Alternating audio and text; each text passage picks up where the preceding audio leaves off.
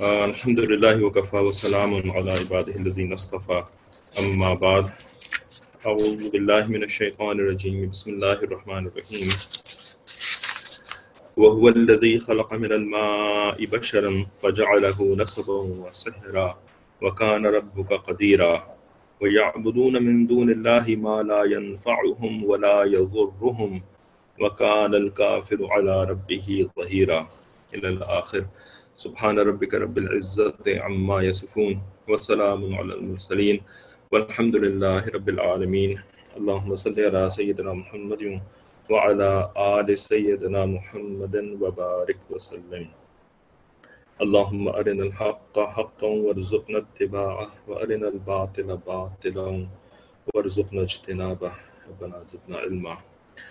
تو کل ہم نے آیت نمبر 54 سے 62 تک کی ترجمہ تلاوت کر لی تھی، ترجمہ پڑھ لیا تھا، اور آج پھر انشاءاللہ ہم اس کی خلاصہ تفسیر سے دوبارہ سے ترجمہ اور جو مختصر تفسیر حضرت مولانا اشرف علی تھانوی رحمۃ اللہ علیہ نے بیان فرمائی ہے اس کو پڑھتے ہیں. تو یہ ہوگا پیج نمبر 480 480 کے اوپر. بالکل پہلی لائن سے ہی ہم پڑھ رہے ہیں کہ اللہ تعالیٰ نے جو ارشاد فرمایا وَهُوَ الَّذِي خَلَقَ مِنَ الْمَاءِ بَشَرًا فَجَعَلَهُ نَسَبًا وَصِهْرًا وَكَانَ رَبُّكَ قَدِيرًا، کہ وہ ایسا ہے، یعنی اللہ تعالیٰ اپنے بارے میں خود بیان فرما رہے ہیں کہ اللہ تعالیٰ ایسا ہے کہ جس نے پانی سے یعنی نطفے سے آدمی کو پیدا کیا، پھر اس کو خاندان والا اور سسرال والا بنایا. ٹھیک ہے، پانی سے پیدا کیا مطلب وہی جو ریپروڈکٹری سسٹم ہوتا ہے انسان کا، کہ جس طریقے سے یعنی انسان کو اللہ تعالیٰ نے فزیکلی دنیا کے اندر پیدا کیا ہوتا ہے. تو اس کی تفصیلات جو ہے وہ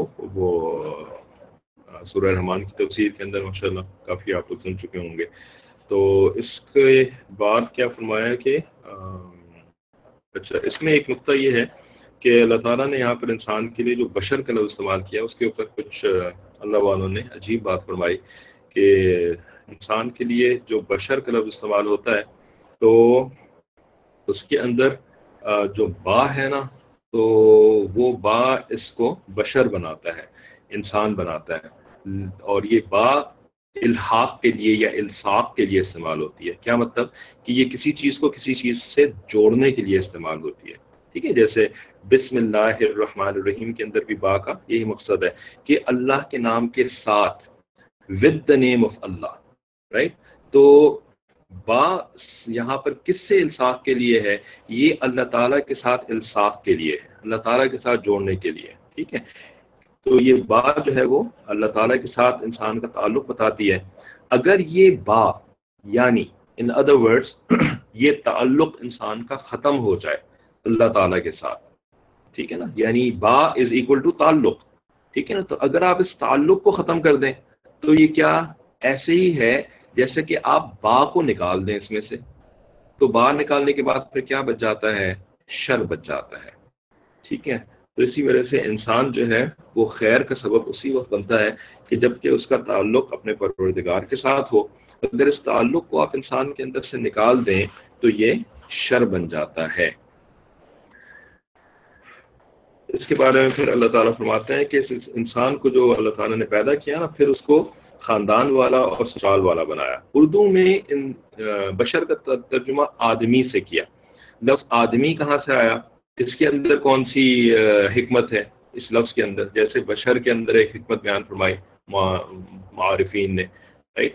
تو اس میں کیا حکمت ہے کہ آدمی سے مراد جس کی نسبت، جس کا تعلق آدم علیہ السلام کے ساتھ. ٹھیک ہے، تو یہ آدم سے نکلا آدمی. تو اس انداز سے اگر دیکھا جائے تو آدمی کا لفظ جو ہے وہ مردوں اور عورتوں دونوں کے اوپر اپلائی ہوتا ہے. پھر اس کے بعد اللہ تعالیٰ نے اس کو خاندان والا بنایا، نسباً. تو اس کی تشریح میں لکھتے ہیں کہ چنانچہ باپ دادا وغیرہ شرعی خاندان، ٹھیک ہے، یعنی شریعت بھی جس خاندان کو ایکنالج کرتی ہے کہ جو باپ کی طرف سے انسان کا نسب چلتا ہے، ٹھیک ہے، اور یہ نسب جو ہے وہ ایسے ہی چلے گا، یہ ماں کی طرف سے نسب جو ہے وہ نہیں چلتا۔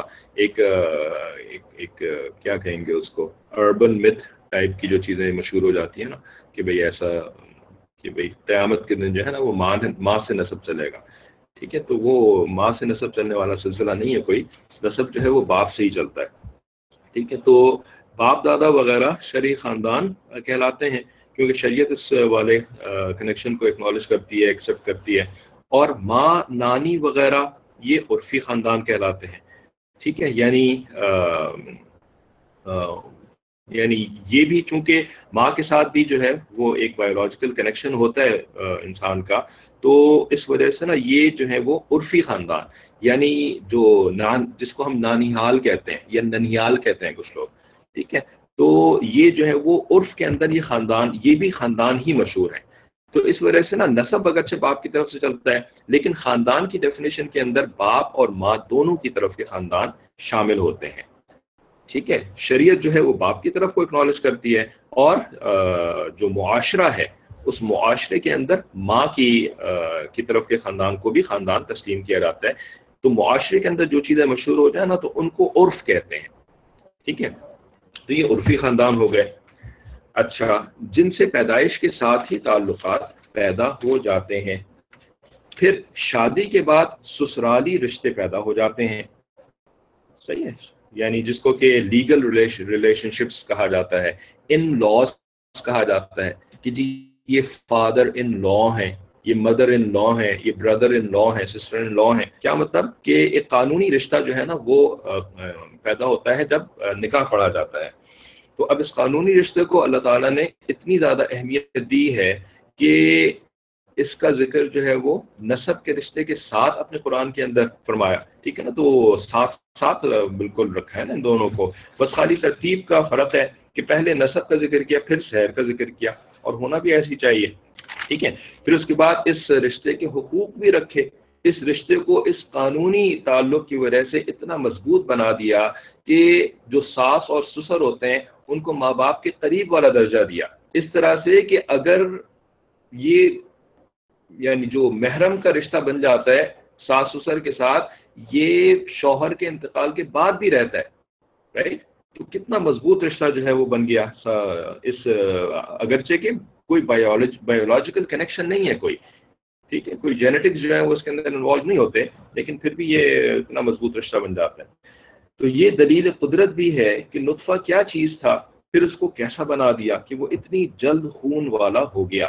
تھوڑی دنوں کے اندر جو ہے وہ جو سپرم ہوتا ہے وہ پھر اس کے اندر جو ہے وہ یعنی جب وہ میٹ کرتا ہے ایگ کے ساتھ تو پھر اس کے اندر جو ریپروڈکشن وغیرہ شروع ہوتی ہے، تو تھوڑی دنوں کے اندر اس کے اندر جو ہے یہ بلڈ ویسلز وغیرہ کریٹ ہونا شروع ہو جاتے ہیں، اور پھر اس کے بعد اس میں ماشاء اللہ مسلز آنے شروع ہو جاتے ہیں، یعنی پہلے بونز بنتی ہیں، مسلز چڑھتے ہیں اس کے اوپر، اسکن چڑھتی ہے اس کے اوپر، یعنی عجیب اللہ تعالیٰ کا نظام ہے۔ انسان سوچنا شروع کرے تو عقل دنگ رہ جاتی ہے کہ کیسے اللہ تعالیٰ نے نا ایسا کامل قدرت رکھنے والا انسان جو ہے اس دنیا کے اعتبار سے قدرت رکھنے والا اور خوبصورت انسان اللہ تعالیٰ نے کس چیز سے پیدا کیا ہے، اور نعمت بھی ہے، یعنی یہ بات ایک نعمت بھی ہے کہ ان تعلقات پر تمدن اور امداد باہمی کی تعمیر قائم کی ہے، یعنی عمارت قائم کی ہے۔ ٹھیک ہے، ان رشتوں کی بنیاد کے اوپر کیسا جو ہے اللہ تعالیٰ نے ایک پورا ہیومن سوشل سسٹم بنا دیا ہے۔ ٹھیک ہے نا، ابتدا تو یہ وہی ماں باپ سے ہی ہوئی تھی، ماں باپ کے بچے ہوتے تھے، پھر ان بچوں کے جو ہے وہ اور بچے ہوئے، تو پورا کو جو ہے وہ ہیومن سوسائٹی جو ہے وہ اسی طریقے سے اللہ تعالیٰ نے بنا کے دکھا دی اس پوری دنیا کے اندر۔ اور اے مخاطب، مزید اللہ تعالیٰ کیا فرماتے ہیں کہ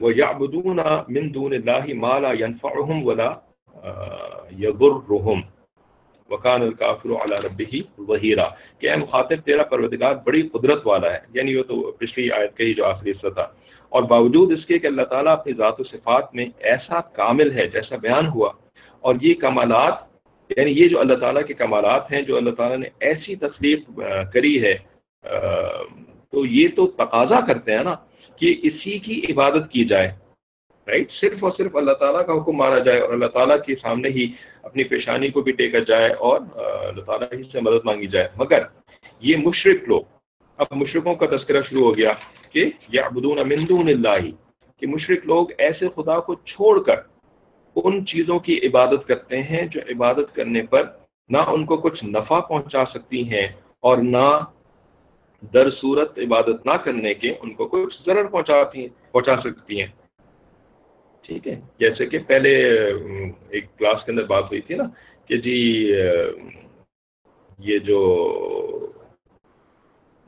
مشرکوں کے سردار ہوتے ہیں، چودھری جو ہوتے ہیں کافروں کے بڑے، تو انہوں نے جو عوام الناس ہوتے ہیں ان کو کیا سٹوری دی ہوئی ہوتی ہے کہ بھئی یہ جو بت ہے نا، یہ بت رائٹ، تم ان بتوں کی عبادت کرو گے تو یہ بت تم سے خوش ہو جائیں گے اور پھر تمہیں نعمتیں ملیں گی، پھر تمہیں جو ہے وہ دنیا کے اندر بھی جو ہے وہ عزتیں ملیں گی، اور جو ہے وہ مرنے کے بعد کی بھی جو زندگی ہوگی جس کا کچھ نہ کچھ تصور بھی ہوتا تھا، ٹھیک ہے نا، تو اس کے اندر بھی تمہیں جو ہے وہ فائدے ملیں گے. لیکن اگر تم ان بتوں کی عبادت نہیں کرو گے نا تو یہ بت تم سے ناراض ہو جائیں گے اور یہ تمہارے اوپر پھر جو ہے نا وہ قہر نازل ہوگا. ٹھیک ہے، تم عبادت جو ہے وہ ان بتوں کی کرو، ٹھیک ہے، لیکن اس کے اندر فائن لائن کیا ہوتی تھی؟ بتوں کی عبادت کرو لیکن ساتھ ساتھ کیا کرو؟ کسی کو یاد ہے کہ بتوں کی عبادت کے ساتھ ساتھ پھر کیا کرنا ہوتا تھا؟ بتوں کی خوشنودی حاصل کرنے کے لیے ایک تو بتوں کے اوپر چادر چڑھانا اور بتوں کی سامنے جو ہے وہ پیشانی ٹیکنا، ٹھیک ہے نا، یہ تو عبادت کے زمرے میں آ گیا. لیکن اس کے علاوہ ایک اور بھی چیز ہوتی تھی کرنے کے لیے جس سے کہ اصل میں بتوں کی خوشنودی حاصل ہوگی. وہ کیا ہوتی تھی بھائی؟ کسی کو یاد ہے کیا بتایا تھا؟ نیاز، سیکریفائس، چڑھاوا، یہ سب عبادت کے اندر آ جاتا ہے. ہم کہہ رہے ہیں عبادت کے علاوہ کیا کام کرنا ہوتا ہے جس سے کہ بتوں کی رضا ملتی ہے. ہاں، ہماری اطاعت کرو. ماشاءاللہ خواتین ذرا زیادہ غور سے سنتی ہیں، بس شاید دوسرے کام بھی کر رہے ہوتے ہیں کلاس کے، میرے سے بات کیا تو کان میں پڑتی نہیں ہے یا پڑتی ہے تو دوسری طرف سے پھر بڑی تیزی کے ساتھ نکل جاتی ہے، یاد نہیں رہتا کچھ بھی. تو ساتھ ساتھ دوسرا کام کرنے کو یہ کہتے تھے کہ اطاعت ان بتوں کی نہیں کرو. بھئی بتوں کی کیسے اطاعت کرو گے؟ بتوں کی تمہیں آواز ہی نہیں آتی ہے نا، بتوں سے تو تمہاری کوئی یعنی کوئی کانورسیشن ہی نہیں ہوتی، بتوں سے تمہارا کوئی واسطہ اس طرح کا ہوتا ہی نہیں ہے کہ وہ حکم دیں اور تم ان کی اطاعت کرو، ہے نا. تو تم بتوں کی کیسے اطاعت کرو گے؟ تو اطاعت کا جہاں پہ معاملہ آتا ہے نا وہ تو تم نے ہماری کرنی ہے. یہ چودھری حضرات فرمایا کرتے ہیں، یہ بڑے حضرات یہی فرمایا کرتے ہیں کہ اطاعت تم نے بتوں کی نہیں کرنی ہے، بتوں کی تو تم نے عبادت کرنی ہے، اطاعت تم نے ہماری کرنی ہے.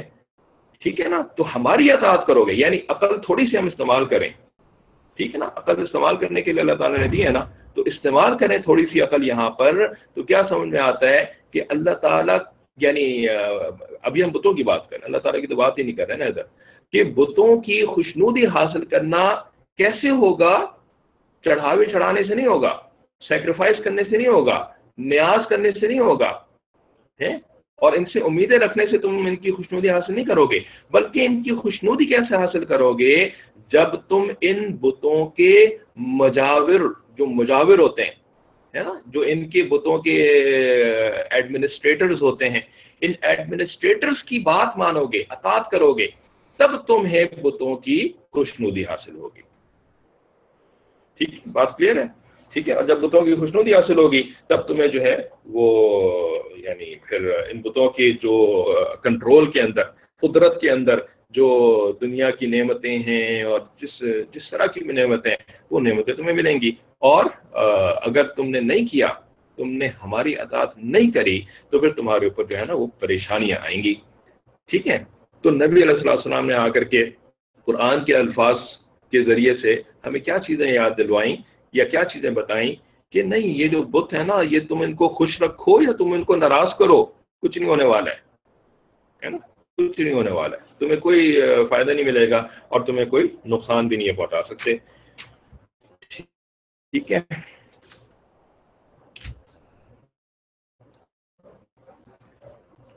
اس کلاس کو شروع ہونے سے پہلے جو عاجز پڑھتا ہے نا، اللہم ارنا الحق حقا وارزقنا اتباعہ وارنا الباطل باطلا وارزقنا اجتنابہ، اس کو کوئی روایتی قسم کے وظیفہ سمجھ کر کے سننا لیا کریں خالی، ٹھیک ہے، کہ بھئی ہاں یہ تو پڑھ لیتے ہیں، کچھ مطلب ہوتا ہوگا اس کا، ہمیں کیا، رائٹ؟ ایسے نہیں کیا کریں، اگر کرتے ہیں تو ایسے پلیز نہیں کیا کریں، ٹھیک ہے نا۔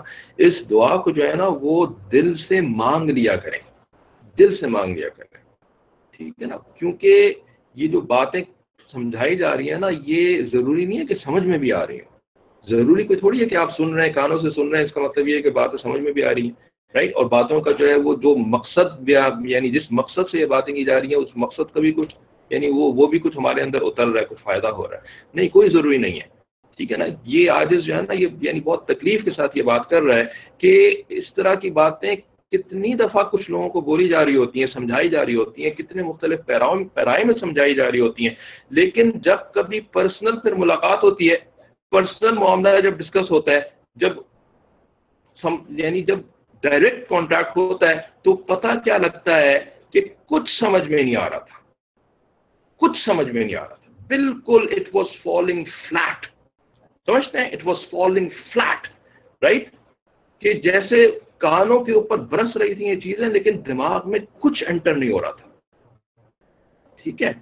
تو ایسا بھی ہوتا ہے، اور بہت سارے لوگوں کے ساتھ ایسا ہوتا ہے، ٹھیک ہے؟ تو اس وجہ سے نا یہ اللہ تعالیٰ سے بہت زیادہ توفیق مانگنے کی ضرورت ہے کہ اللہ باتوں کی سمجھ بھی مجھے عطا فرما دے، رائٹ؟ اور میں پھر ان کو ریلیٹ بھی کر سکوں اپنی زندگی کے ساتھ، ریلیٹ بھی کر سکوں کہ میرے اپنے زندگی کے معاملات جو ہیں ان میں اس علم کا کیا رول کیا ہے، اس علم کا میری زندگی کے معاملات کے اندر، ٹھیک ہے نا؟ ورنہ دس از جسٹ انٹرٹینمنٹ، یہ قرآن کی تفسیر کی کلاس ہے، یہ انٹرٹینمنٹ بن جائے گی آپ کے لیے، کسی کے لیے وہ آج کل مصیبت ارطغرل کیونکہ چل رہا ہے تو میرے زبان پہ یہی آنا ہے، کسی زمانے میں وہ کرکٹ کی مصیبت آئی ہوئی ہوتی ہے تو سارے کے منہ پہ کرکٹ ہی آ رہا ہوتا ہے، ٹھیک ہے نا؟ آج کل وہ ارطغرل آ رہا ہے، الحمدللہ وہ لاک ڈاؤن کی وجہ سے کرکٹ سے اچھے خاصے حد تک بچے ہوئے ہیں، نہ تو میچز ہو رہے ہیں، نہ ٹورنامنٹس ہو رہے ہیں، رائٹ؟ کہ وہ ٹی وی کے اوپر دیکھتے رہیں اس کو، اور نہ جو ہے خود جا کر کے کھیل سکتے ہیں، تو اس وجہ سے کرکٹ کی آج کل جان بخشی ہوئی ہے، ٹھیک ہے نا؟ لیکن یہ ارطغرل کی جان بخشی نہیں ہوئی اس وقت، ٹھیک ہے نا؟ تو اس وجہ سے آپ کو بار بار ارطغرل کا نام سننا پڑ جاتا ہے۔ تو ارطغرل جس طرح سے کچھ لوگوں کے لیے انٹرٹینمنٹ ہے نا، اسی طریقے سے کچھ لوگوں کے لیے تفسیر کلاس انٹرٹینمنٹ ہے، ٹھیک ہے نا؟ تو یہ پھر اگر یعنی دل پہ ہی کسی بات کا کوئی اثر نہ ہو رہا ہو، سمجھ میں نہ آ رہا ہو نا، تو یہ this is just entertainment, this is passing of time, کچھ اور کرنے کو نہیں تھا تو چلو یہ کر لیا ہے، تو بھئی ایسا بھی ہو سکتا ہے نا۔ تو اس وجہ سے نا دل سے اللہ تعالیٰ سے جو ہے نا وہ دعا کرنی چاہیے کہ اللہ فائدہ مند بنا دیں اس علم کو ہمارے لیے، ٹھیک ہے؟ تو یہ جو بت ہے نا، یہ کوئی نفع بھی نہیں پہنچا سکتے تمہیں، یہ کوئی نقصان بھی نہیں تمہیں پہنچا سکتے، اور نہ در صورت عبادت نہ کرنے کے ان کو کچھ ضرر پہنچا سکتی ہیں، اور کافر تو اپنے رب کا مخالف ہے، ٹھیک ہے؟ کہ اس کو چھوڑ کر دوسرے کی عبادت کرتا ہے، اور کفار کی مخالفت معلوم کر کے آپ نہ تو ان کے ایمان نہ لانے سے غمگین ہوں کہ کیوں نہیں آپ کے اوپر ایمان لا رہے، کیوں نہیں آپ کے اوپر ٹرسٹ کر رہے ہیں، کیوں نہیں آپ کے اوپر اعتماد کرتے، اتنا تو بولتے رہتے ہیں، صادق بھی ہیں، امین بھی ہیں، شریف بھی ہیں، مجنون بھی نہیں ہیں، اور خیال کرنے والے بھی ہیں، اور خیر خواہی کرنے والے بھی ہیں، سب کچھ کرنے والے ہیں، لیکن جہاں پہ دین کی بات آتی ہے، آخرت کی بات آتی ہے، اللہ کی وحدانیت کی بات آتی ہے، رائٹ؟ وہاں پہ انکار، نہیں ماننا، بس نہیں ماننا، ٹھیک ہے نا؟ اور اس کے اوپر پھر جو اعتراضات کرتے ہیں وہ سارے اعتراضات بھی یعنی ان اعتراضات کی شکلیں بھی ہم سورہ فرقان کے شروع کے اندر پڑھ چکے ہیں، یاکلون الطعام ویمشی فی الاسواق، اور ان کے اوپر خزانہ کیوں نہیں آتا، ان کے پاس باغات کیوں نہیں ہے، ان کے پاس یہ کیوں نہیں ہے، ان کے پاس وہ کیوں نہیں ہے، رائٹ؟ ہر بندہ اپنے حساب سے اعتراض کرتا ہے نا، ان کے لیے ان چیزوں کی اہمیت تھی، وہ ان چیزوں کے کو بنیاد بنا کر کے اعتراض کرتے تھے، ٹھیک ہے؟ تو مطلب یہ ہے کہ یہ جو ایمان نہیں لے کر کے آ رہے ہیں نا، بات نہیں سن کر کے دے رہے ہیں، بات نہیں مان کر کے دے رہے ہیں، تو آپ ان کے اوپر غم نہ کریں، اور نہ آپ اس مخالفت کو معلوم کر کے فکر میں پڑیں کہ جب یہ حق تعالیٰ کے مخالف ہیں تو میں جو حق تعالیٰ کی طرف دعوت کرتا ہوں، اس دعوت کو یہ لوگ خیر خواہی کب سمجھیں گے؟ میں جو ان کو دین کی طرف بلا رہا ہوں، بھائی کوئی ان سے پیسے بھی نہیں مانگ رہا ہے، جیسے کہ ابھی بات آ رہی ہے، کوئی ان سے جو ہے وہ کوئی ایسے فیورز نہیں مانگ رہا ہوں میں، تو یہ اس کو خیر خواہی کیسے سمجھیں گے جبکہ یہ تو حق تعالیٰ کے مخالف ہیں، حق تعالیٰ کے مخالف ہیں؟ کیسے ہیں بھائی حق تعالیٰ کے مخالف؟ یہ تو کوئی حق تعالیٰ کے مخالف نہیں لگتے ہیں، یہ تو نہیں تھا حق تعالیٰ کے مخالف. یہ تو کہتے تھے نا کہ اگر آپ کے ساتھ اللہ تعالیٰ نے کسی فرشتے کو بھیجا ہوتا جو کہ ہمیں کنفرم کر دیتا کہ آپ واقعی اللہ کے رسول ہیں, تب ہم آپ کی بات مان لیتے.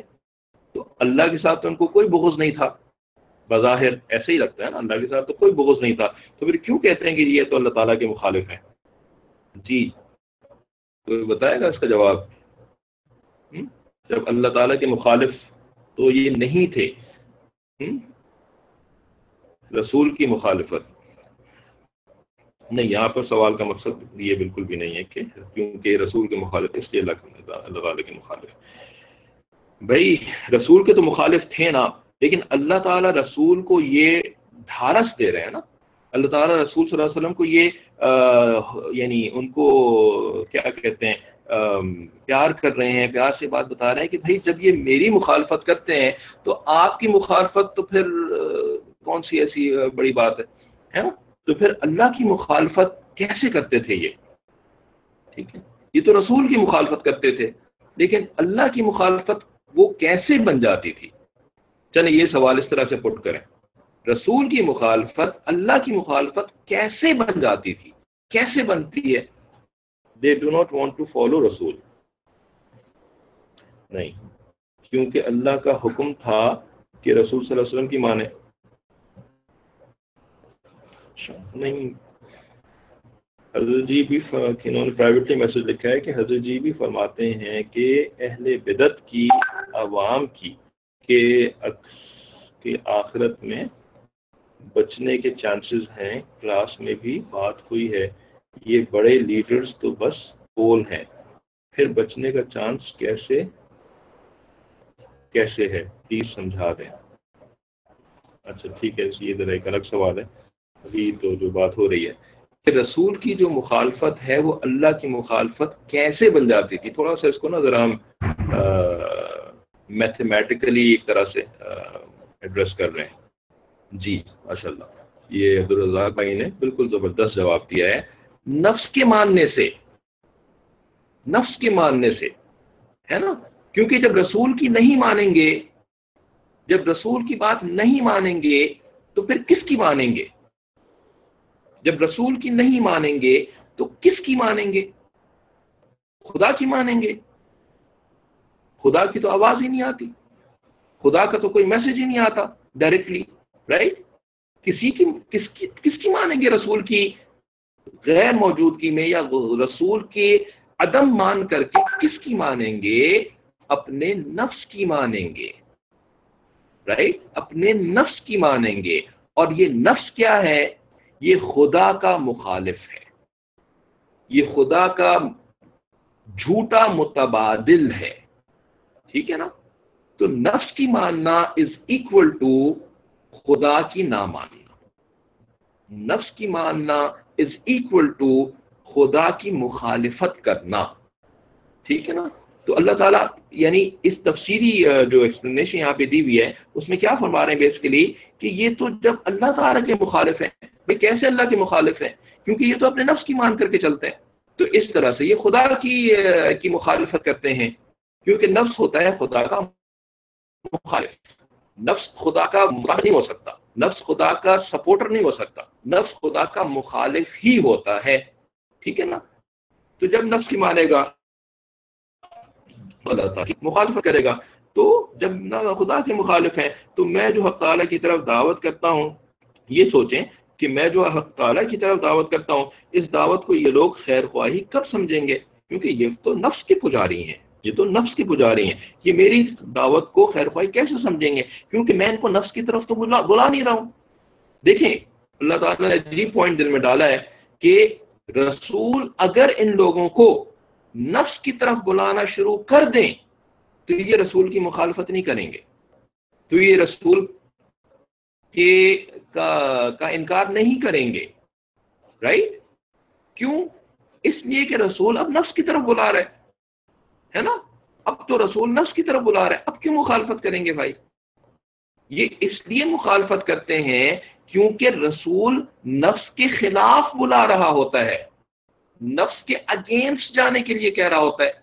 اس وجہ سے مخالفت کرتے ہیں کیونکہ یہ نفس کے پجاری ہیں, مثال کے طور پر ماشاء اللہ الحمدللہ ہے، اللہ تعالیٰ اس بات کو سچ بنا دے کہ ہم بڑے نیک مسلمان ہیں، ہے نا، ہمارا ایمان بڑا مضبوط ہے.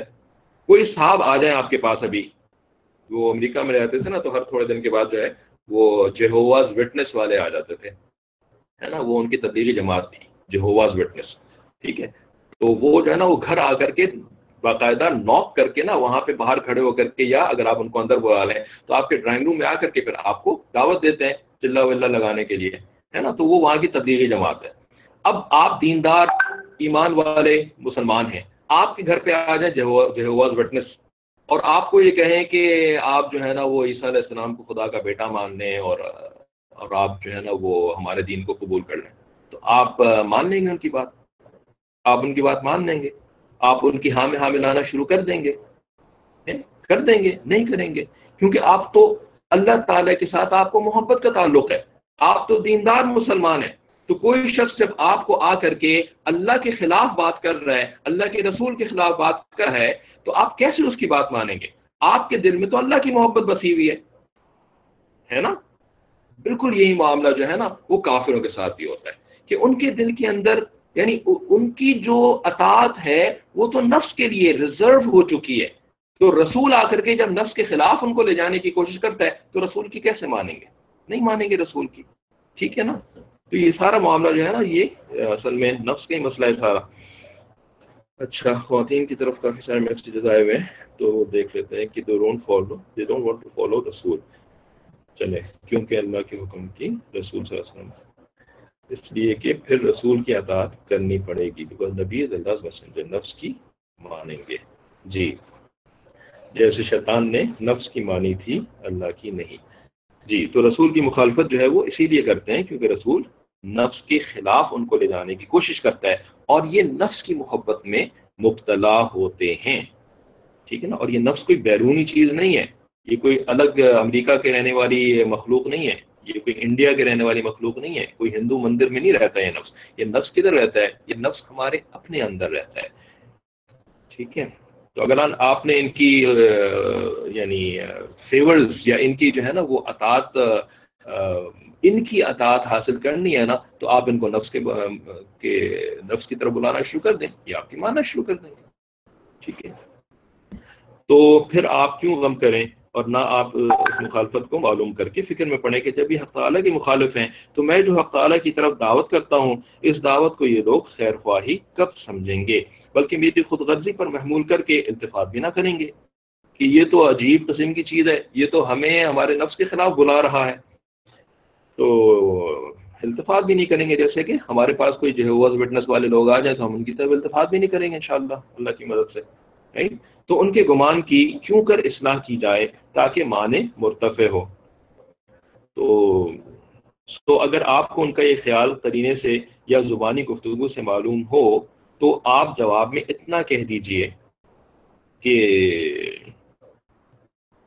اور بے فکر ہو جائیے کہ میں تم سے اس تبلیغ پر کوئی معاوضہ مالی یا جاہی نہیں مانگتا.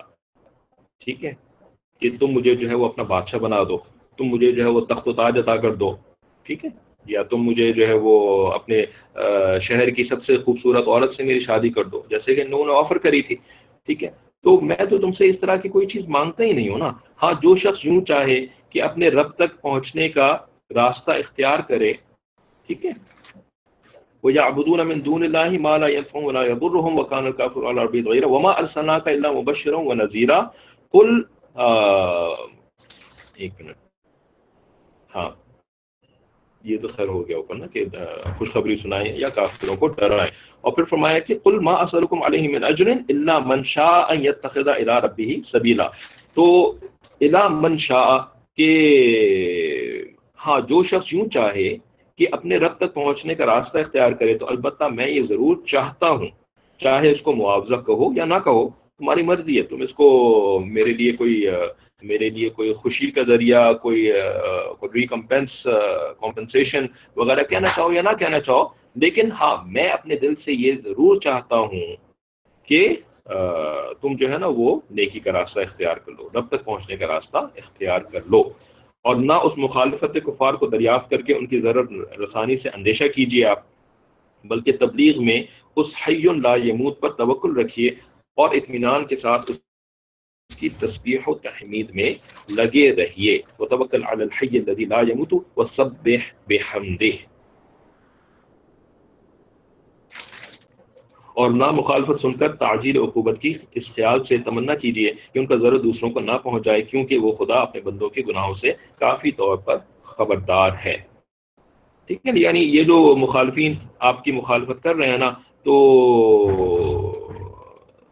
یہ کہ اللہ تعالیٰ کا عذاب آ جائے گا ان کی وجہ سے، ان کی مخالفت کی وجہ سے، اور اس عذاب کا جو ہے وہ دوسرے لوگ بھی شکار ہو جائیں گے جو کہ میری مخالفت نہیں کر رہے ہیں. ٹھیک ہے نا، تو اس طرح کی جو ہے نا وہ آپ فکر نہ کیجئے کہ اللہ تعالیٰ جو ہے نا وہ ان ساری چیزوں کا ہینڈل کرنے والا ہے. اللہ تعالیٰ کی ہاں بالکل پریسیشن اکاؤنٹنگ ہے. ٹھیک ہے نا، جو اللہ تعالیٰ کے رسول کی بات نہیں مان رہا، اللہ تعالیٰ اس کے ساتھ اس کے عمل کے مطابق فیصلہ کریں گے، اور جو ماننے والا ہے اللہ تعالیٰ اس کے ساتھ اس کے عمل کے مطابق معاملہ کریں گے. ٹھیک ہے نا، تو یہ جو ڈیٹیلز ہیں نا، یہ جیسے کہ مثال کے طور پر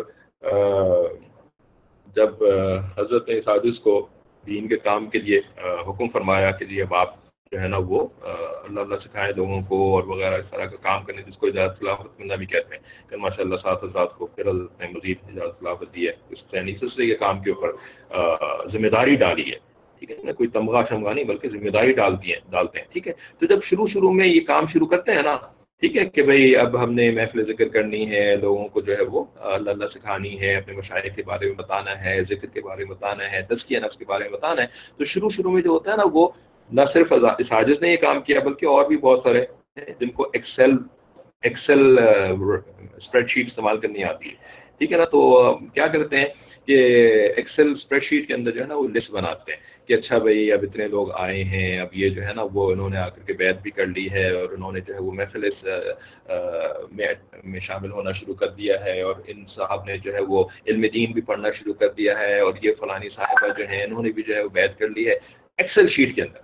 تو مجھے یاد ہے کہ جب بالکل شروع میں حضرت نے اجازت خلافت دی تھی تو اساجد نے بھی اس طرح کرنا شروع کیا تھا. تو اپنے ایک سینئر شیخ سے، یعنی جو حضرت کے ذرا سینئر خلیفہ تھے، ان سے ملاقات ہوئی، تو انہوں نے خود ہی اس بات کا ذکر کیا کہ اور بھائی کیسا چل رہا ہے دین کا کام، کیسے چل رہا ہے سلسلے کی خدمت، ایکسل شیٹس وغیرہ بنا رہے ہیں. تو میں ہنس پڑا کہ جی حضرت آپ بالکل صحیح کہہ رہے ہیں، ایکسل شیٹس وغیرہ بنا رہے ہیں. ٹھیک ہے، یعنی شروع میں کیا ہوتا ہے کہ آپ جو ہے نا وہ حساب رکھتے ہیں کتنے بندے آئے، کتنے بندے کنٹینیو کر رہے ہیں، کتنے لوگ جو ہے وہ اب نہیں آ رہے ہیں. یہ ساری چیزیں جو ہے نا ایکسل شیٹس میں چل رہی ہوتی ہیں. ٹھیک ہے، پھر اس کے بعد آہستہ جو ہے نا وہ ان چیزوں کی جو ہے وہ اہمیت ختم ہو جاتی ہے. پھر آپ کو جو ہے وہ کام سے کام ہوتا ہے، کوئی آئے کوئی جائے، آپ نے اپنا کام پھر بھی کرنا ہی ہوتا ہے. ٹھیک ہے، تو اللہ تعالیٰ جو ہے نا وہ گویا کہ نبی علیہ السلام کو بھی اس طرح سے سمجھا رہے ہیں کہ آپ یہ کاؤنٹنگ وغیرہ کے فکر میں نہ پڑیں، آپ اپنا کام کریں. ٹھیک ہے نا، حضرت ہمارے حضرت جی تم فرماتے ہیں کہ جب انہوں نے بھی اسی طریقے سے ان کے شیخ نے ان کو کام لگایا تھا دین کا، تو بڑے پریشان تھے کیسے کروں گا. اس زمانے میں ایکسل شیٹس وغیرہ ہوتی ہی نہیں تھیں، لیپ ٹاپ لوگوں کے پاس ہوتے ہی نہیں تھے، تو وہ کیسے ایکسل شیٹ بناتے. تو وہ ایسے ہی پریشان ہو رہے تھے کہ میں کیسے کروں گا یہ کام، اور مجھے تو کچھ آتا نہیں ہے، اور یہ وہ. تو ان کے جو شیخ تھے نا حضرت مرشد عالم رحمۃ اللہ علیہ، انہوں نے ان سے کہا کہ تو اس کی فکر نہ کر، تو بس دانے، کیا پنجابی کے ٹون میں کیا سنایا تھا کہ تو بس دانے بھوڑ، ہے نا. مجھے پنجابی آتی نہیں ہے لیکن سن کر کے وہ کچھ یاد رہ جاتی ہے. تو فرمایا تو بس دانے بھن. کیا مطلب کہ جس طرح مکئی کا وہ ہوتا ہے نا بھٹے کو جو ہے وہ آپ بھونتے ہیں اور اس کے بعد پھر آپ کھاتے ہیں. ٹھیک ہے نا، اب آپ اس کی پرواہ نہیں کرتے کہ جی کتنے میں نے بھٹے بھون لیے اور کتنے لوگوں نے اس کو کھا لیا. وہ مکئی کا دانے، یعنی مکئی کے بھٹے کو بھوننے والے کا کام ہوتا ہے صرف بھوننا، رائٹ. باقی جو ہے نا وہ جو دکان کا مالک ہے اس کی وہ فکر کرے گا کہ بھائی کس سے کتنے پیسے لینے ہیں، کس کو جو ہے وہ کتنے بھٹے دینے ہیں، کس کو کتنے جو ہے وہ کس طریقے سے دینا ہے. رائٹ، تمہارا کام تو ہے دانے بھوننا، تو بس دانے بھون. ٹھیک ہے نا، یہ ایکسل شیٹ ہوگا نا تو بنانا چھوڑ دے.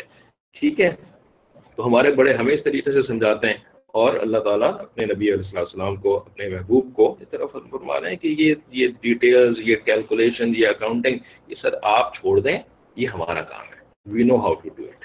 ٹھیک ہے نا، آپ بس تبلیغ والا کام کریں. ٹھیک ہے، کس کو ہدایت دینی ہے، کس کو ہدایت نہیں دینی ہے نا، یہ آپ ہمارے اوپر چھوڑ دیں. تو اللہ تعالیٰ جو ہے نا وہ اپنے بندوں کے گناہوں سے بخوبی باخبر ہے، وہ جب مناسب سمجھے گا ان کو سزا دے دے گا۔ بس ان جملوں میں رسول اللہ صلی اللہ علیہ وسلم سے حزن و فکر اور خوف کو زائل فرمایا ہے، ٹھیک ہے نا؟ یعنی ایک طبعی خوف جو ہوتا ہے انسان کو لگا رہتا ہے کہ کیسے کام بنے گا، اتنے سارے لوگ جو ہیں وہ کیسے راستے کے اوپر آئیں گے، معاشرے کی اصلاح کیسے ہوگی، یہ کرپشن جو ہے وہ کیسے ختم ہوگی، یہ جھوٹ جو ہے جو کہ ہمارے ملک کے ایک ایک فرد کے رگ رگ اور ریشے ریشے کے اندر رچ بس کیا ہے کہ ہم جو ہے وہ ضرورتاً نہیں عادتاً جھوٹ بولتے ہیں، اور جھوٹ کے ساتھ تو اصلاح ہو ہی نہیں سکتی کہ جھوٹ بھی چلتا رہے اور اصلاح بھی ہو جائے ہمارے ملک کی، ہمارے معاشرے کی، یہ ہو ہی نہیں سکتا۔ تو اب ہر بندے کو آپ سچ کے اوپر کیسے لے کر کے آئیں گے؟ یہ ہو کیسے جائے گا کہ معاشرے کی اصلاح ہو جائے جبکہ معاشرے کا ایک ایک فرد جھوٹ بول رہا ہے؟ It's a formidable task. آپ اس کے بارے میں سوچیں، آپ سوائے ڈپریشن میں مبتلا ہونے کے آپ کو کچھ نہیں ملے گا، رائٹ؟ آپ ڈپریس ہو جائیں گے، آپ اینگزائٹی کا شکار ہو جائیں گے، ہو سکتا ہے آپ خودکشی کرنے پر آمادہ ہو جائیں۔ معاشرے کی اصلاح آپ نہیں کر سکتے۔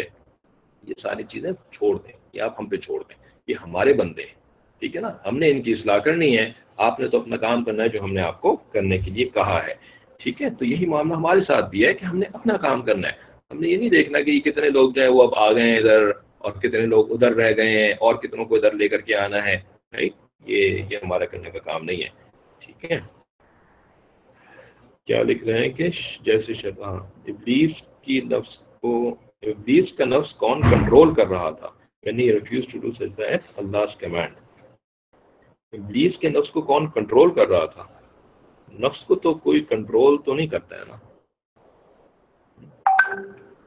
نفس کو کنٹرول کرنے کے لیے جو ہے نا جو ایک اللہ تعالیٰ کی ذات کے علاوہ، اللہ تعالیٰ تو آف کورس ہر چیز کو کنٹرول کرتے ہیں، ٹھیک ہے، لیکن نفس کو جو کنٹرول کر رہا ہوتا ہے نا ہمارے اپنے وجود کے اندر، کون سی کنٹرولنگ اتھارٹی ہوتی ہے ہمارے وجود میں جو کہ نفس کو کنٹرول کر سکتی ہے، ٹھیک ہے نا؟ اگر چاہے تو کر سکتی ہے، وہ کون سی اتھارٹی ہے؟ اس کو کہتے ہیں عقل، ٹھیک ہے؟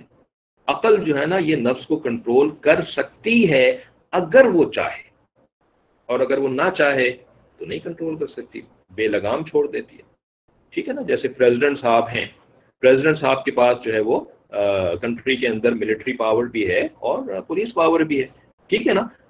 لیکن ملک کے اندر جو باغی قسم کے عناصر ہیں، ٹھیک ہے نا، اب پریزیڈنٹ صاحب چاہیں تو ملٹری پاور کو استعمال کر کے باغیوں کو کچل سکتے ہیں، اور اگر وہ نہ چاہیں تو وہ باغیوں کو کچلنے کی طرف سے غافل ہو جائیں اور کہیں کہ نہیں میں تو چونکہ ملک کا پریزیڈنٹ ہوں نا، تو میں نے تو ہسپتال بنوانے ہیں، میں نے تو جو ہے وہ اسکول کھلوانے ہیں، اور میں نے تو جو ہے نا وہ بلڈنگز بنوانی ہیں، اور میں نے سڑکیں بنوانی ہیں، ہے نا؟ باغیوں کو کچلنے کا میرے پاس ٹائم نہیں ہے نا؟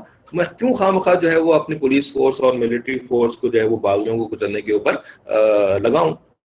میں ترقیاتی کام کیوں نہ کر لوں؟ زیادہ اچھا نہیں ہے، ٹھیک ہے نا؟ تو اب کیا کہیں گے اس کو؟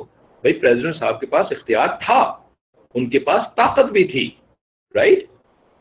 ان کے پاس فورسز بھی تھیں، لیکن انہوں نے جو باغی عناصر ہیں ان کو کچلنے سے پہلو تہی کری، ٹھیک ہے نا؟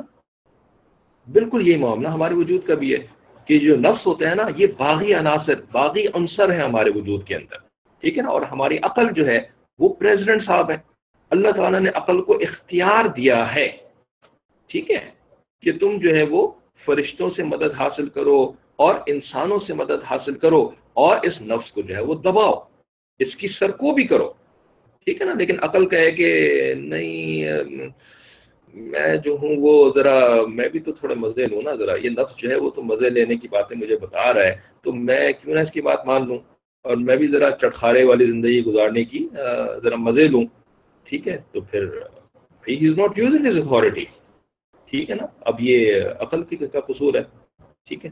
تو آپ کے سوال کا یہی جواب بنتا ہے۔ کیا آج کے دور میں بھی رسولوں کے رسول ہمیں نفس کے اگینسٹ بلاتے ہیں؟ یعنی یہ بات ہم پر کس طرح اپلائی ہوتی ہے کہ رسولوں کے رسول ہمیں نفس کے اگینسٹ بلاتے ہیں؟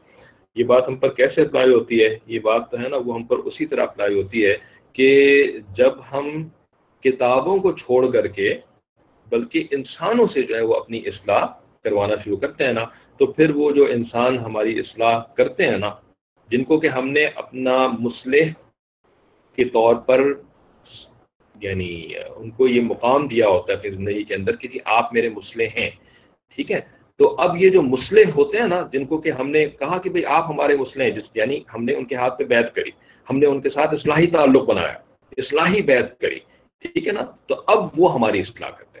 ایسے ہی نہیں ہمیں پکڑ پکڑ کر کے جو ہے وہ تبلیغی جماعت کا والا کام نہیں ہوتا ہے کہ آپ کے گھر میں آ کر کے نوک کر کے جو ہے نا پھر آپ کو جو ہے وہ لٹریچر وغیرہ پرووائڈ کریں یا آپ کو جو ہے وہ مسجد کی طرف بلائیں، یہ نہیں ہوتا ہے ان کا کام، ٹھیک ہے۔ ان کا کام یہ ہوتا ہے کہ ہم ان کے سامنے جب اپنے آپ کو پیش کر دیں نا کہ جی ہم نے آپ کو اپنا ڈاکٹر بنا لیا ہے، روحانی ڈاکٹر، اب آپ ہماری اصلاح کریں، ٹھیک ہے نا، تو پھر وہ ہماری اصلاح کرتے ہیں، پھر وہ ہماری اچھی باتوں پہ ہماری حوصلہ افزائی کرتے ہیں، لیکن اگر اچھی باتیں نہ ہوں، بری ہی باتیں ہوں، تو پھر وہ ہمارے ساتھ ڈانٹ ڈپٹ والا معاملہ بھی کرتے ہیں اور ہماری غلطیوں کی اصلاح بھی کرتے ہیں کہ نہیں ایسے نہیں کرنا ہے، ٹھیک ہے۔ تو یہ طریقہ جو ہوتا ہے نا وہ یعنی نفس کی اصلاح کا یہ طریقہ ہوتا ہے، اور ہمارے زمانے میں بھی ہمارے جو مشائخ ہوتے ہیں تو وہ اسی طریقے سے ہمارے نفس کی اصلاح کرتے ہیں کہ ہمارے نفس کے خلاف ہمیں بلاتے ہیں، ٹھیک ہے، ڈانٹ ڈپٹ وغیرہ کر کے، روک ٹوک کر کے، ٹھیک ہے، اور جو ہماری غلط باتیں ہیں نا ان غلط باتوں کے اوپر ہمیں اپریشیٹ نہ کر کے، ٹھیک ہے۔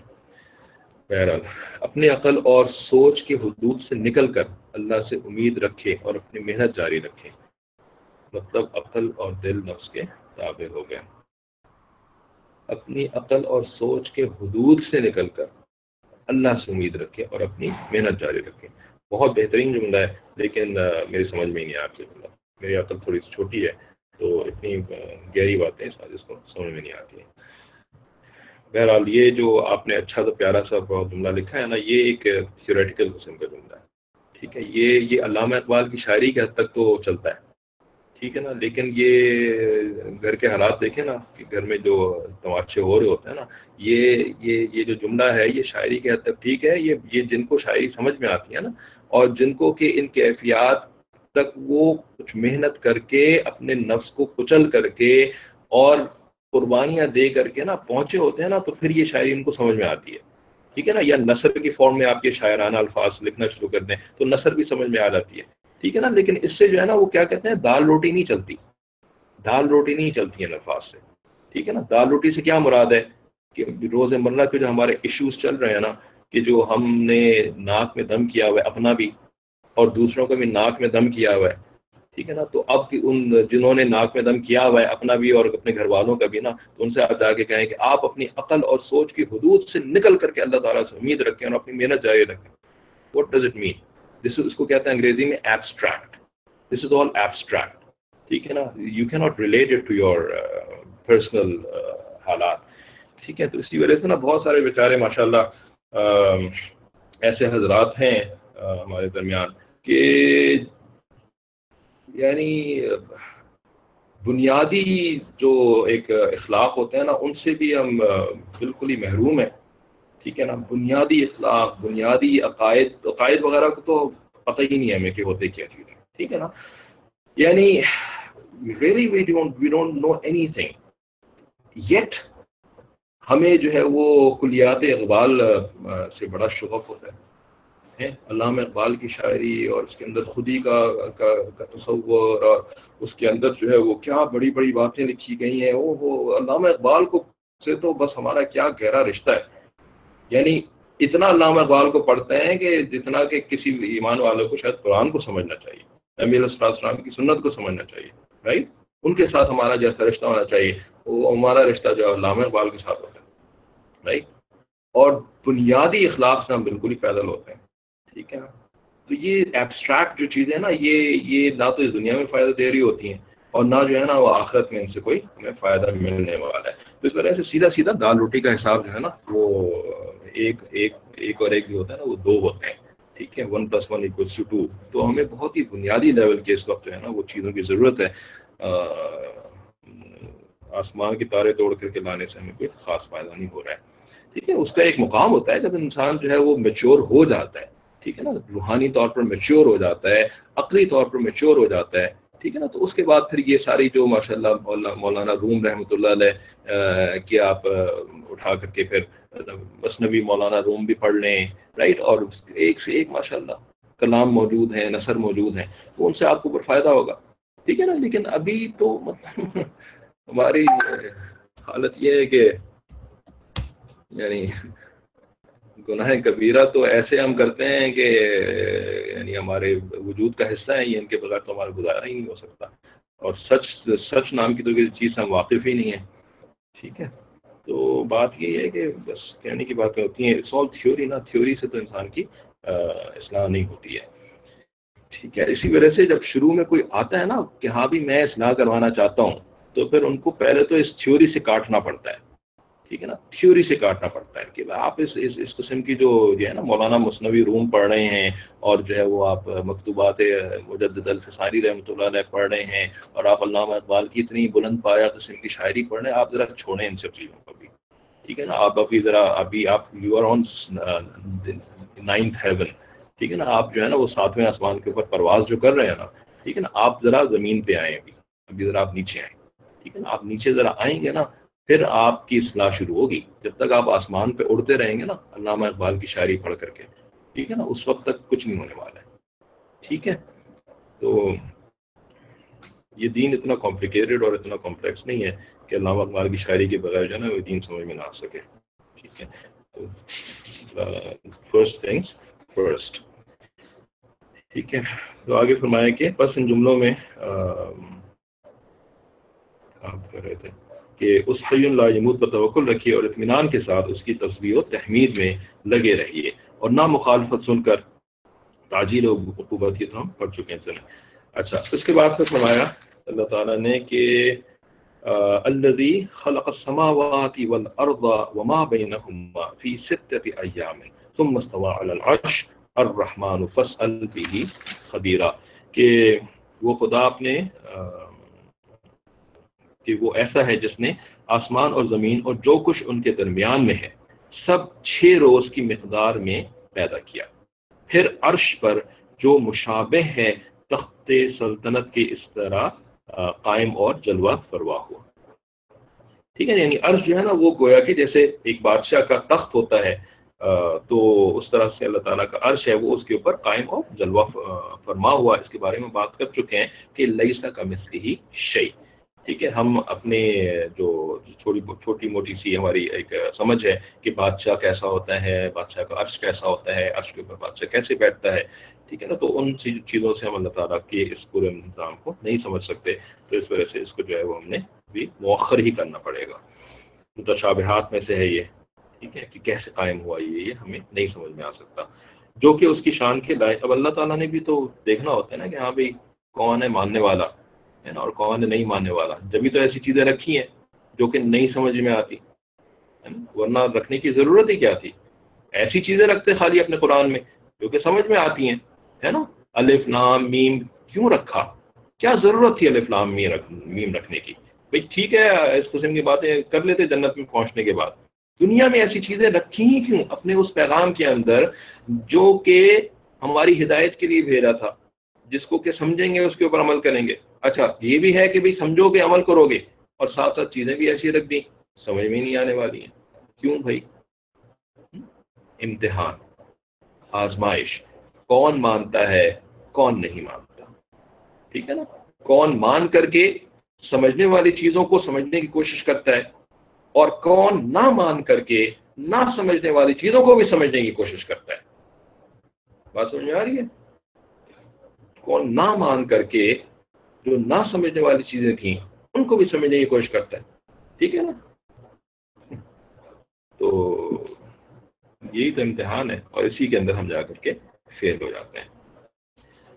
اچھا, تو فرمایا کہ جو مشابہ ہے تخت سلطنت کے اس طرح قائم و جلوہ فرما ہوا جو کہ اس کی شان کے لائق ہے, جس کا بیان سورہ اعراف کے رکوع 7 کے شروع آیت میں گزر چکا ہے.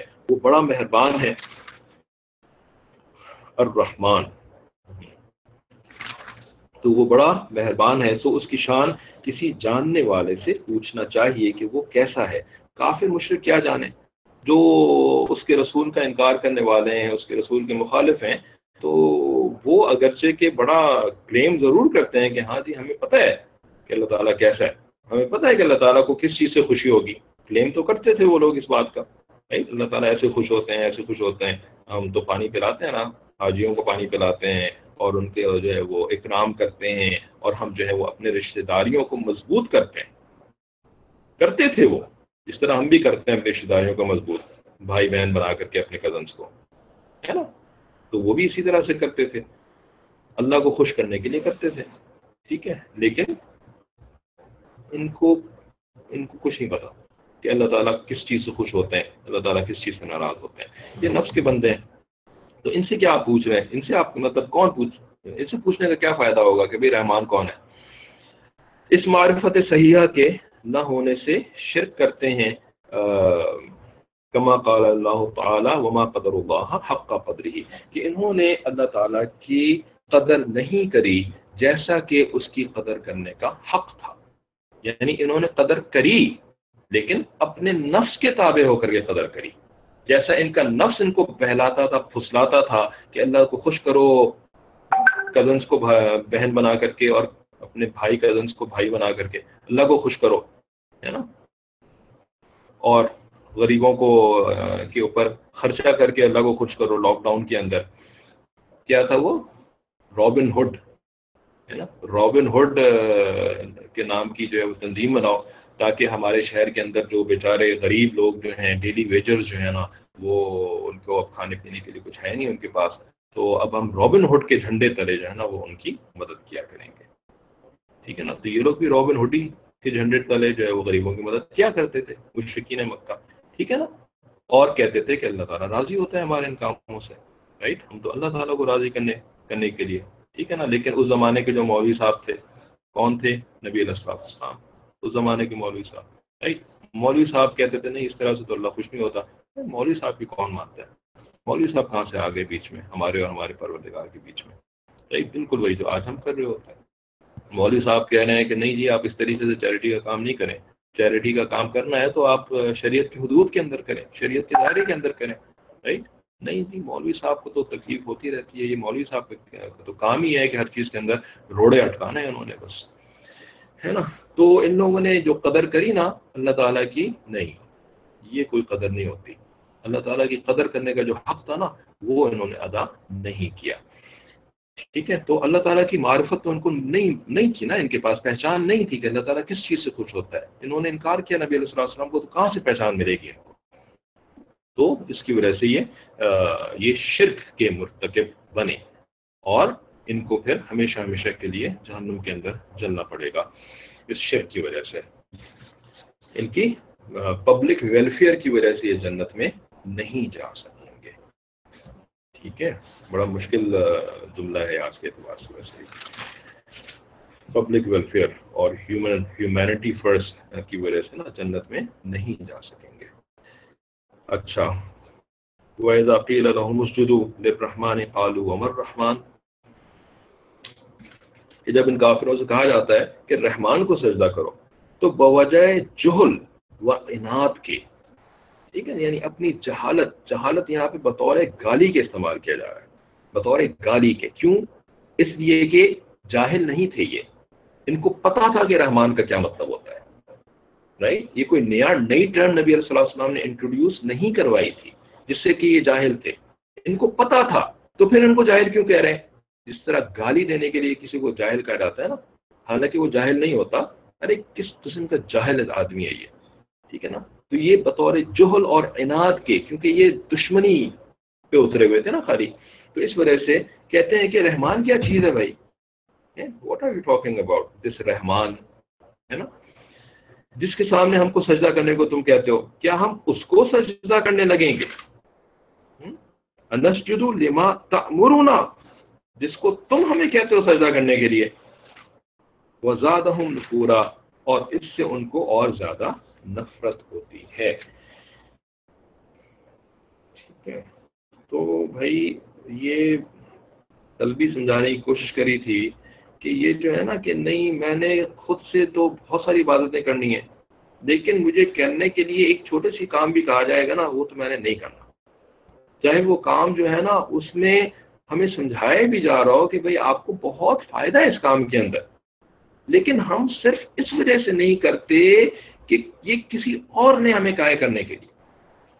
حالانکہ اتنا عجیب معاملہ ہوتا ہے ہمارا کہ ہم ایک کام کو خود یعنی اپنے نفس کی خواہش سے کرنا چاہتے بھی ہیں، لیکن اگر کوئی کہہ دیتا ہے نا تم یہ کام کرو، ہم اسی کام کو چھوڑ دیتے ہیں، ہم اسی کام کو جو کہ ہم چاہ رہے تھے کرنا ہم نہیں کریں گے، جسٹ بیکاز اس نے کہا ہے کرنے کے لیے، ٹھیک ہے نا؟ ضد اناد کی وجہ سے، اس کام کی وجہ سے نہیں کہ کام برا ہے، وہ مجھے برا کام کرنے کو کہہ رہا ہے، اس وجہ سے نہیں، اس وجہ سے وہ کیوں کہہ رہا ہے مجھے کام کرنے کے۔ مثال کے طور پر بہو صاحبہ کو جب اناد ہو جاتا ہے ساس کے ساتھ، ٹھیک ہے نا، اب ساس کہہ رہی ہے بہو کو کہ جی آپ آج ذرا کڑھی چاول بنا دیں، اب تھوڑی دیر پہلے ساس خود سوچ رہی تھی، نہیں سوری، بہو خود سوچ رہی تھی کہ میں کڑھی چاول آج بنا لیتی ہوں، ہے نا، میں آج گھر میں کڑھی چاول بناتی ہوں، لیکن اب ساس نے کہہ دیا کہ تم آج بیٹا کڑھی چاول بنا لو، تو اب بہو کہے گی میں تو نہیں بناؤں گی، انہوں نے کہا کیسے مجھے کہ یہ کام کرو۔ امید ہے کہ اس ایگزامپل سے مردوں اور عورتوں دونوں کی بات سمجھ میں آ گئی ہوگی، اس لیے کہ یہ تماشے جو ہے نا وہ ہر گھر کا حصہ ہے آج، ہے نا۔ تو یہ تو ایک مثال ہے خالی، ہے نا۔ اسی طریقے سے جن کے بچے ہیں جو کہ آج کل ذرا ان کے ناک میں دم کیے ہوئے ہیں، ہے نا، تو ان کو بھی یہ بات سمجھ میں آ جائے گی کہ بچہ جو ہے نا وہ کر رہا ہوتا ہے کوئی کام، اس کو کرنا ہوتا ہے، ماں باپ دیکھ رہے ہوتے ہیں کہ ہاں بھی یہ تو کام کر رہا ہے، لیکن کچھ ماں باپ جو ہیں وہ بیچارے اپنی عادت سے مجبور ہو کر کے نا بچوں کو کہہ دیتے ہیں کہ ہاں یہ کام تم کرو، اس وقت سے وہ بچہ کرنا چھوڑ دیتا ہے۔ کرتے ہیں کہ نہیں کرتے ہیں اس طریقے سے، ہے نا۔ تو یہ تو ہمارے روزمرہ کے ایکسپیرینسز ہے نا، ٹھیک ہے نا، لیکن یہ کوئی نئی چیز نہیں ہے، ٹھیک ہے نا، یہ ہمیشہ سے چلا آ رہا ہے، اور ہمارے پروردگار نے اس بات کو قرآن کے اندر رکھ چھوڑا بھی ہے ہمارے لیے، ٹھیک ہے، کہ تمہارے کہنے پہ میں نہیں کروں گا، ورنہ میں خوب کروں گا سجدے اللہ تعالیٰ کو، ٹھیک ہے۔ اچھا آگے فرماتے ہیں اس کی تفسیر کے تحت کہ لفظ رحمان ان میں کم مشہور تھا، مگر یہ نہیں تھا کہ یہ جانتے نہ ہوں، مگر اسلامی تعلیم سے جو مخالفت بڑھی ہوئی تھی نا، تو محاورات اور بول چال میں بھی مخالفت کو نبھاتے تھے۔ قرآن میں جو یہ لفظ بکثرت آیا وہ اس کی بھی مخالفت کر بیٹھے، ٹھیک ہے نا، کیونکہ یہ ان کے محاورے کے اندر رحمان کا لفظ جو ہے وہ زیادہ استعمال نہیں کیا جاتا تھا، ٹھیک ہے۔ تو نبی علیہ السلام سے چونکہ چڑ ہو گئی تھی، اس کو کہتے ہیں چڑ ہونا، چڑ ہو گئی تھی نا، تو اب جو ہے وہ چڑ کے اندر تو پھر آپ نے ہر چیز کی مخالفت کرنی ہے۔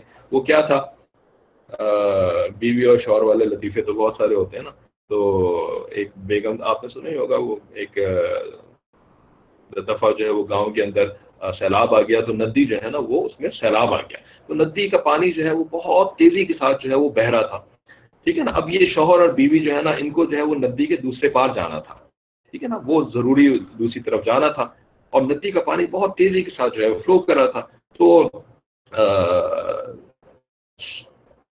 شوہر نے جو ہے نا وہ کہا بیوی سے کہ بھئی تم ایسا کرو، میرے ہاتھ کو بہت سختی سے پکڑ لو، تو پھر میں تمہیں لے کر کے جو ہے نا وہ اس ندی کو عبور کرتا ہوں انشاءاللہ، ٹھیک ہے۔ لیکن بیوی صاحبہ جو تھی نا وہ دوسری ٹائپ کی بیوی تھی، انہوں نے شوہر کی ہر بات کی مخالفت کرنی تھی، ٹھیک ہے۔